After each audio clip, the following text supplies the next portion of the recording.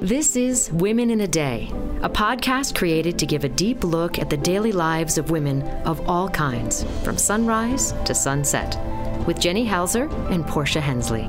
Hello, and welcome to Women in a Day podcast. We are Portia Hensley and Jenny Halser. Thank you for listening. If you like this podcast, please subscribe to it and give us a rating. You can also go to womeninadaypodcast.com. Good morning. I'm Jenny Halser, and here today we are with our wonderful guest, Allegra Wormuth. Allegra is the assistant principal second violin of the Colorado Symphony. She also has a huge, thriving home violin studio with at least 20 students. She teaches yoga, and she is also the founder of Goddess Girls, which is a yoga class and empowerment for young women. And we're so excited to have her here because more than anything else, Allegra is also a mother, but she is a hustler. So when Allegra says that she has 3 full-time jobs, she means it. So welcome, Allegra. Thanks for coming. Thank you. I'm happy to be here.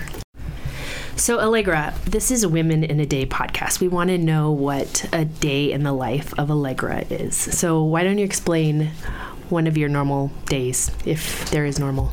Okay.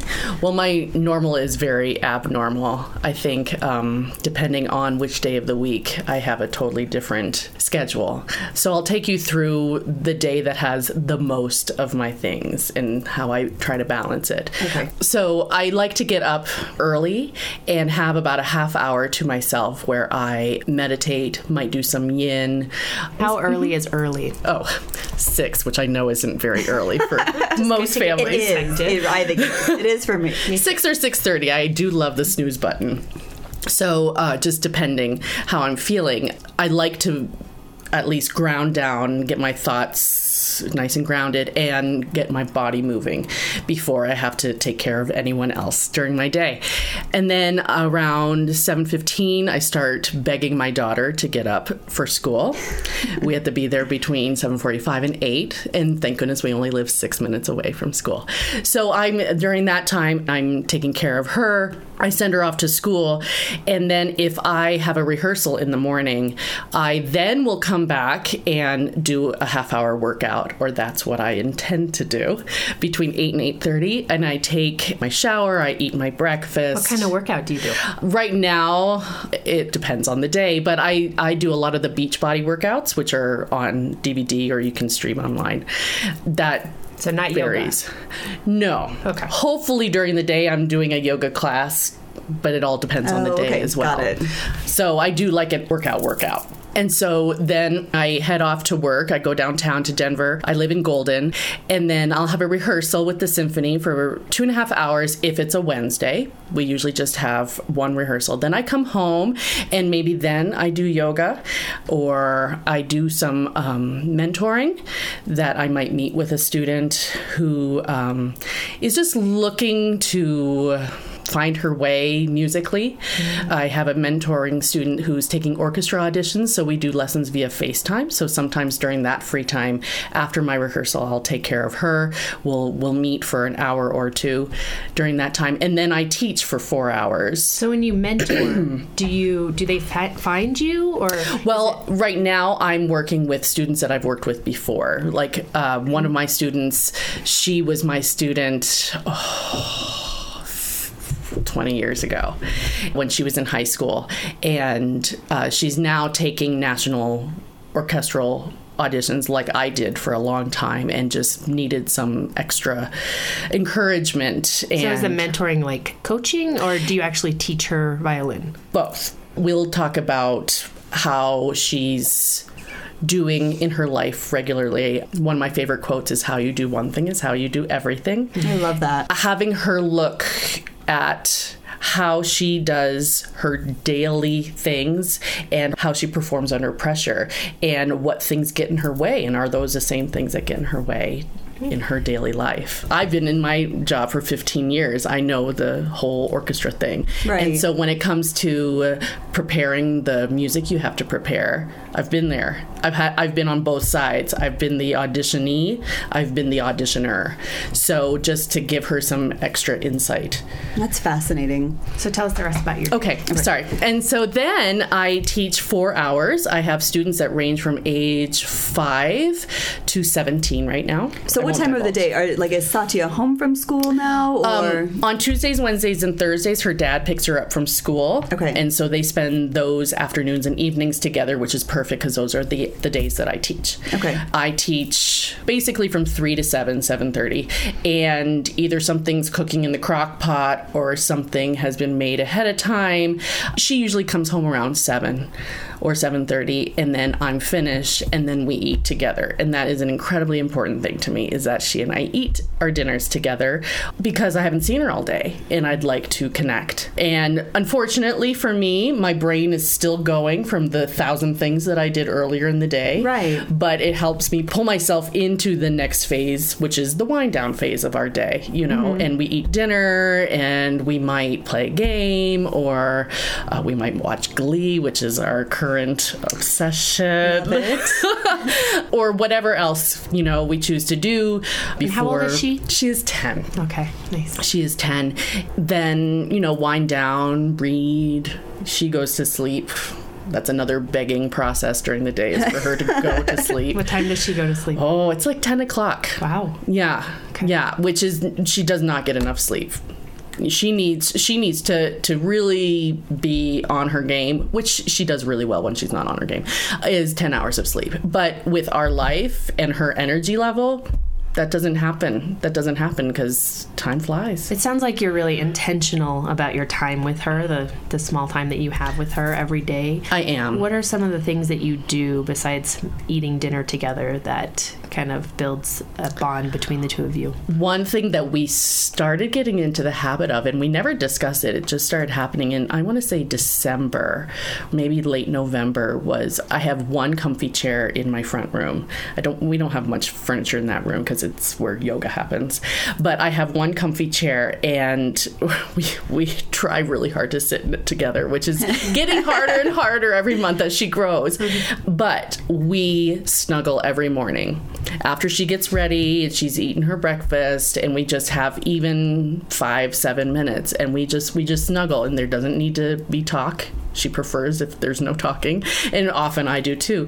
And we just snuggle there, and it's kind of like we connect at the beginning of the day before everything happens. That's so nice that you have that. Every parent wants to send their kid off with this, like, oh, you're prepared, you're ready for your day, but it usually is so stressful that everybody gets super amped up, and it's not a very relaxed way to start your day, let alone feeling connected and grounded. So that's huge. That's a great idea. It is huge, and I've become very obsessed with rituals, and so that is definitely has become one. I hate starting my day stressed out, as I'm sure, like, who loves it, right? And I very often I will stall getting out of bed because I know the minute I get out of bed, that call can be all over, and you just have to go. And yes, so very true. So I feel like we're so much more successful if we are able to start our day just kind of easing into it as much as possible. I mean, there are definitely days where that's not going to happen, and there's oversleeping, or I didn't sleep well the night before and I'm miserable. Right. But if that is the norm, I feel so much more grounded and so much more present in all of my relationships, in my jobs, in everything. And then when you get to the end of the day, you're not like, what just happened? Exactly. Well, how long have you been divorced? It'll be 5 years at the end of this month. So I know it's hard to gauge because 5 years is a pretty significant amount of time, but do you feel like your relationship with Satya has changed a lot in that 5 years? It's just so much stronger and truthful.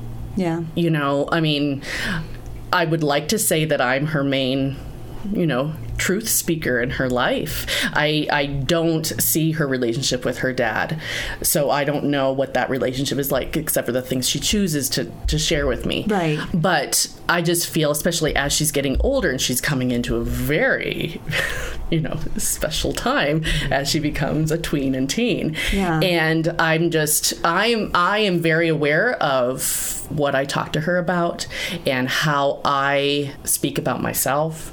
And I just think that I'm incredibly truthful, and I try sometimes to hide, if I'm upset or something's bothering me, but at the same time then I'm like, no, she needs to see this. She needs to see me fail. Right. She needs to see me scared. She needs to see me upset. I try not to do it too much to scare her, but it's life, and I think she will be able to deal with those things in a healthier way if she's seen me go through them and move on from them. Right. And I think that's really important. Is this kind of what made you really want to start Goddess Girls, is just seeing the place that Satya's in and the challenges that she faces and the role that you play? Is that what made you think of this? Absolutely. And I have to say, I've been teaching violin for 25 years now. I've experienced a lot of different girls. I mean, boys as well, but somehow my studio always has a ton of girls. Right now I have 15 girls and 5 boys. So I've experienced girls who are depressed, suicidal, with eating disorders that cut themselves, a lot of hard issues. And I know for a fact that they came to their lessons because they saw me as a role model and someone that they felt comfortable with to talk to. And it really became important to me to have that relationship with my students, all of them, boys or girls, because I feel it's so important to have role models that aren't your parents. Right.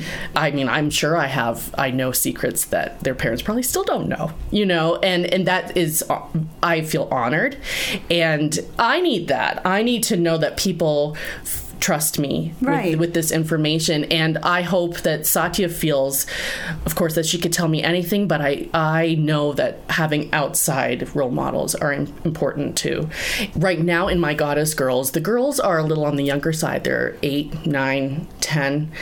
They're just coming into that period of time where they start questioning themselves and they might feel pressured by society.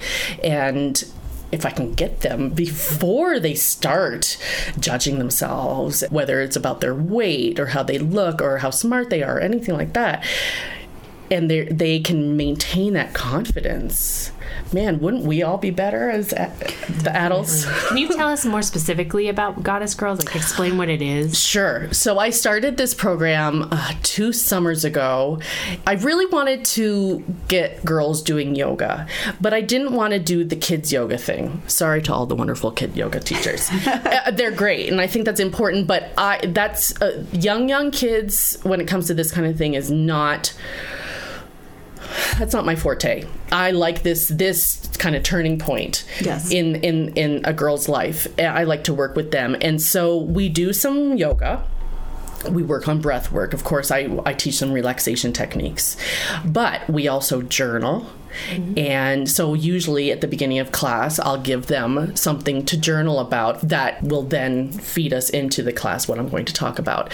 And we chant. I'm absolutely obsessed with all the Hindu deities, and that's one of my favorite aspects of yoga, is to learn about Ganesha, who was half elephant and half boy, and all of his stories, and Lakshmi, who's the goddess of abundance and prosperity, and so then I tell them a lot of stories about these gods and goddesses and how they can relate to their life, or how you can call upon these when you're having a hard time, and then we'll do Hindu chants based on these gods and goddesses. And they love it. That's so cool. I remember the first summer, there were 18 girls in the class, and we were chanting to Ganesha. And very often you chant to Ganesha when there's a new beginning in your life. So it was like one of the first classes. And, at first they seemed really quiet, and then they were belting it out. And just watching their faces, that that was worth starting the whole thing. That's so cool. For me. So this last summer, I did the summer workshop, which was about 9 or 10 weeks, twice a week. I called it Create Your Own Mythology.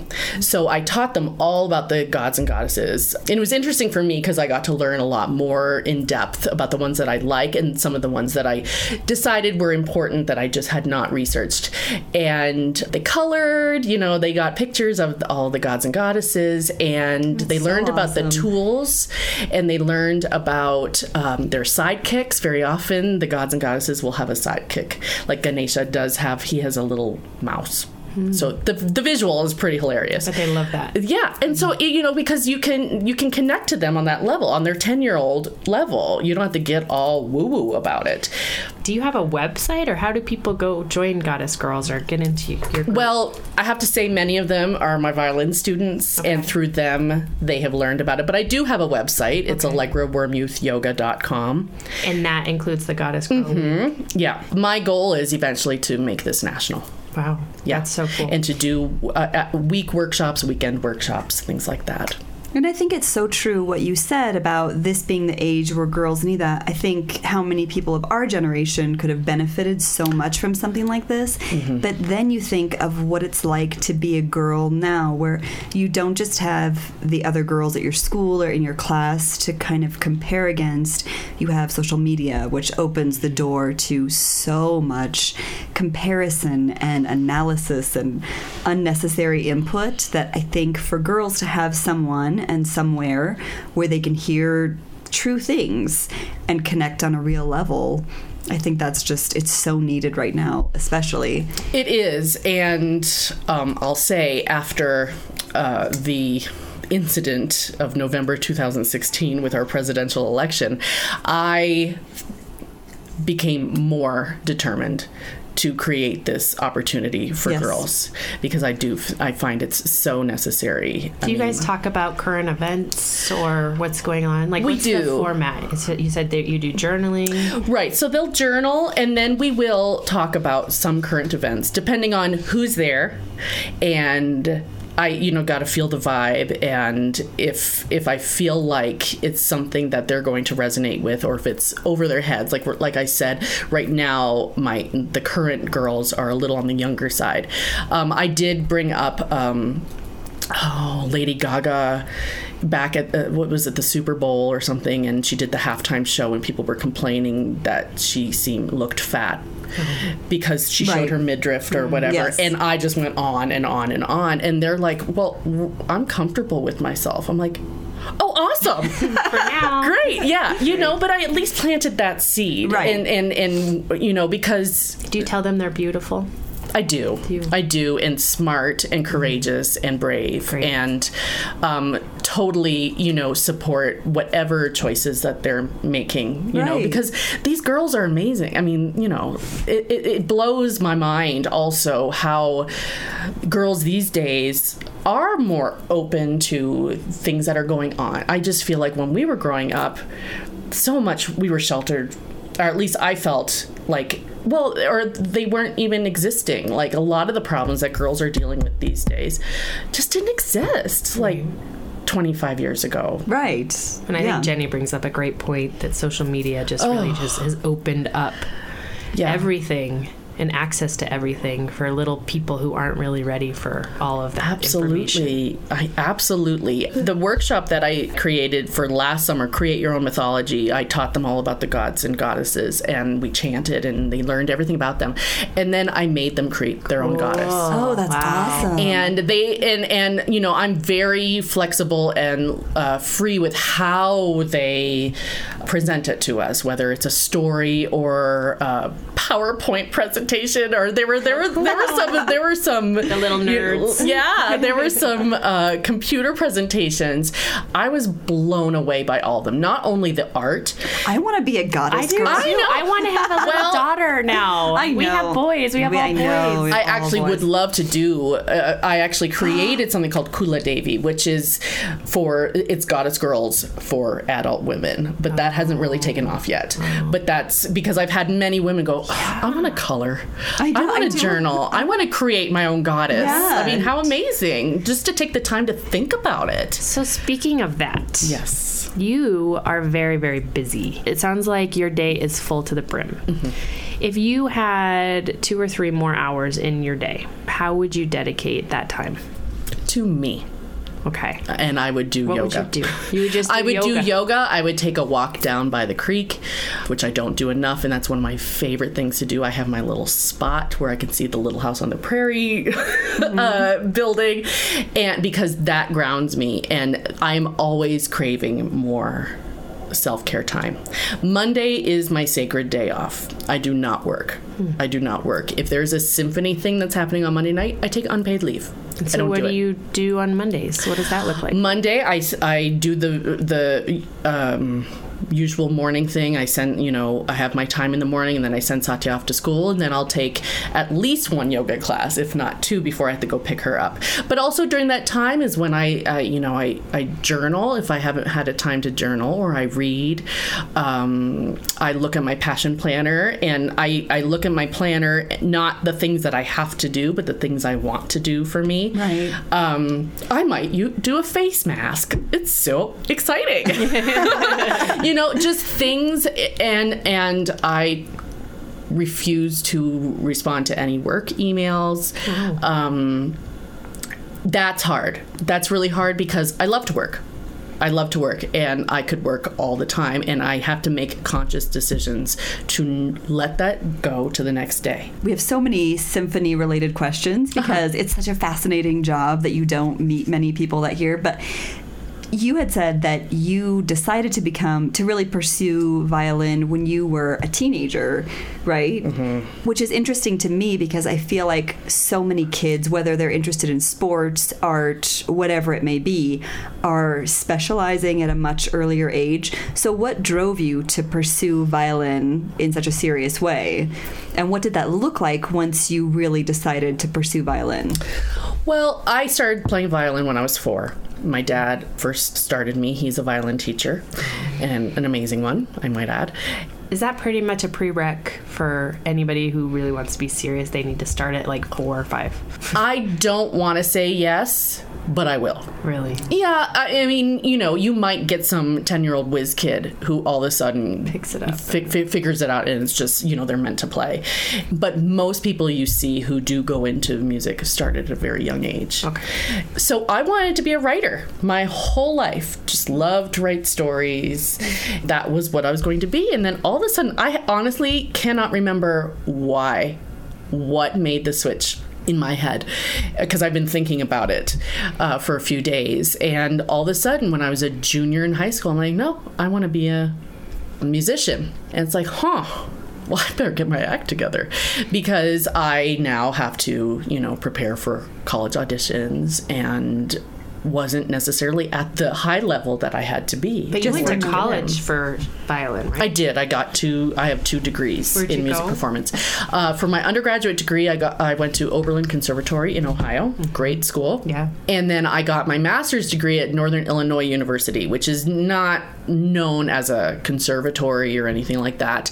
Especially for your master's, you want to go specifically to study with a teacher. You can do that for your undergraduate degree, but you want to be specializing, like, I really want to study with this person. And for my master's degree, I studied with Shmuel Ashkenazi, who is the first violinist of the Vermeer Quartet, very internationally known quartet. And most quartets have a residency at a university of some sort. That's how they can survive, financially and everything, and just have a space, a place to teach and everything. You said that you auditioned 13 times For my symphony job. for your symphony job. Is the reason that you're in Colorado now because you've got that job? Yes. I won my job in 2003. So you are, let me get it right, the assistant principal second violin. Can you explain what that is? What is the hierarchy of the violin? So in a symphony orchestra, there are 2 sections of violins. There's the first violins, and they're led by the concertmaster. So the first chair of the first violins is the concertmaster. And then there's the second violins led by the principal second violin, first chair of the principal of the second violins. I am second chair of the second violins, and so my title is assistant principal second violin because I sit with the principal and support the principal, and if he does not play a concert cycle, then I am principal. And do you challenge to move Nope. up? No. You just get what you get. You get what. Well, when I took the audition 13 years ago, we had 3 section openings, and we had the assistant principal section, second violin opening. And so you basically, when you take an audition, it's because they have an opening in the section somewhere, whether it's concertmaster, assistant concertmaster, principal second, section violin. So I actually took the audition really interested in getting a section job. And what I like about our orchestra is because we have the 2 sections of violins, we rotate. So most of the violinists will rotate, like 2 weeks they'll play first violin, and then for 2 weeks they'll play second violin, and they'll move, they rotate chairs. But they the don't have section leaders chairs. do not. Nope. So then I was like, well, yeah, of course I'll, audition for the assistant principal second. And then I got it. And so I don't move. All I move is from my chair over to principal. So, Allegra, it sounds like with everything you have going on, you really understand what self-care looks like, and you really do a great job of knowing how to take care of yourself. But what is the biggest source of stress that you have in your life? Hands down, money. Why is that? Absolutely. Well, as an orchestral musician, my colleagues and I are not paid what we should be paid, in my opinion. We took quite a significant pay cut a couple of years ago, and we have not received any of that back, and we're highly underpaid for the amount of work that we do. So it sounds like it's really common then to have like a side hustle as a professional musician, which I find so surprising. What are some of the things that other people do to earn money? A lot of my colleagues teach, or they'll play other concerts like chamber music or kiddie shows, go into the schools, do that. Yeah. They'll do that. Or they might do something completely unrelated. Yeah. But that I have to say that's one of the reasons why I am so busy and I work a lot. I can't say that's my number one reason. That is probably the practical reason. Right. The reason I do all the things is because I love them all. And the things I love to do sure don't bring in a lot lot of money. None of them do. Right. None of them do. But it sounds like you're really happy. Like you're living your passions. I am. Which is so admirable. For the most part, I think I am. There are things I'd rather be doing more of. The teaching, all the teaching. I love to teach. That is what I'm meant to do. And if I could do more of that, both yoga, Goddess Girls, and violin, I'd be much happier. But I have to be really honest and say the symphony job pays my main salary and my health insurance. Sure. And those are 2 very important things. Yeah, you can't mess around with that, especially when you have a kid. And I don't have a spouse. I don't have anyone else to rely on financially. So if I don't do it, it's all on me. And I have to say that can be very stressful. I was very ill a year ago. Did not know how I was going to recover from that. And thank goodness I have my health insurance. But if I had not been able to go back to teaching, financially, it would have been a disaster. So who is your support system? Well, my number one is my daughter. Yeah. For sure. And I have to say I get an incredible amount of support and love from my students and their families, and they mean the world to me. I have a handful of very close friends that I feel like I can talk to about anything and get it all out and that kind of thing. And my family. My dad lives in Chicago, and my mom and my sisters live in Canada, and I don't get to see them very often, but we talk and, can be totally open with them. Right. I have to say my support system, I feel, is small and private. And they're very, very, very important to me, but I keep it all very close-knit. Yeah. What is some of the best advice that you've ever gotten? What are your favorite pieces of wisdom that you want to share? Well, like I mentioned before, how you do one thing is how you do everything. And as soon as I heard that quote, it really makes me go through my life thinking about it. Like, why do I do this? And where else in my life do I do that? I just find it fascinating. Don't have to do anything with that information. I just find it fascinating. And the other one is don't try hard, try easy. So often we push, and right. we're tense, and we want something so badly. And often we don't get it when we work that hard to get it. You know, sometimes we do, but often because it's so tense and forced. And if you just relax and just allow things to come your way, of course, setting intentions as you do it, it's like, oh, wow. That was so much easier, and so much easier in my mind and my body than if I had just forced something to happen that is going to end, you know, whether it's a relationship or a job, anything. If you force, it's just not meant to be, if you just let it come in. And I think you do such an excellent job of seeing both the big picture and incorporating that into your daily life. You know the things that you're doing right now, although it might not be financially awesome, you have to know, like, eventually that really will pay off, but you're not sacrificing your own health or happiness or relationships to make that happen. So it really is living in that truth of letting things come at their own pace and just trusting that the next step will be there when it's meant to be there. Absolutely. And that became absolutely essential to me when I got my divorce. Just to live my truth and be authentic to me and not for anyone else. And of course, there are days where I struggle with it, as we all do. Right. But at the end of the day, to be like, yeah, I'm good with me. I think that's so important, because that's all we have. Well, we are good with you too. We are. Thank you so much, Allegra. Yeah. Thank you so much for having me. Yeah, it's been awesome to have you. And just for all you listeners out there, if you want to learn more about Allegra, which I'm sure you will, you can go to our website, womeninadaypodcast.com. You'll see some excerpts from the interview, some other content that we got that you maybe didn't hear, and you'll also see some amazing pictures of Allegra in all of her many jobs, the many faces of Allegra. She's going to have her own calendar soon. And you can learn more. You can find Allegra at AllegraWormuthYoga.com. And you can also find us at Women in a Day Podcast on Instagram as well. Thank you so much to Tony Tarbox, our extraordinary editor, and to Hillary Blair for loaning her voice to our introduction. But most of all, thank you to our listeners.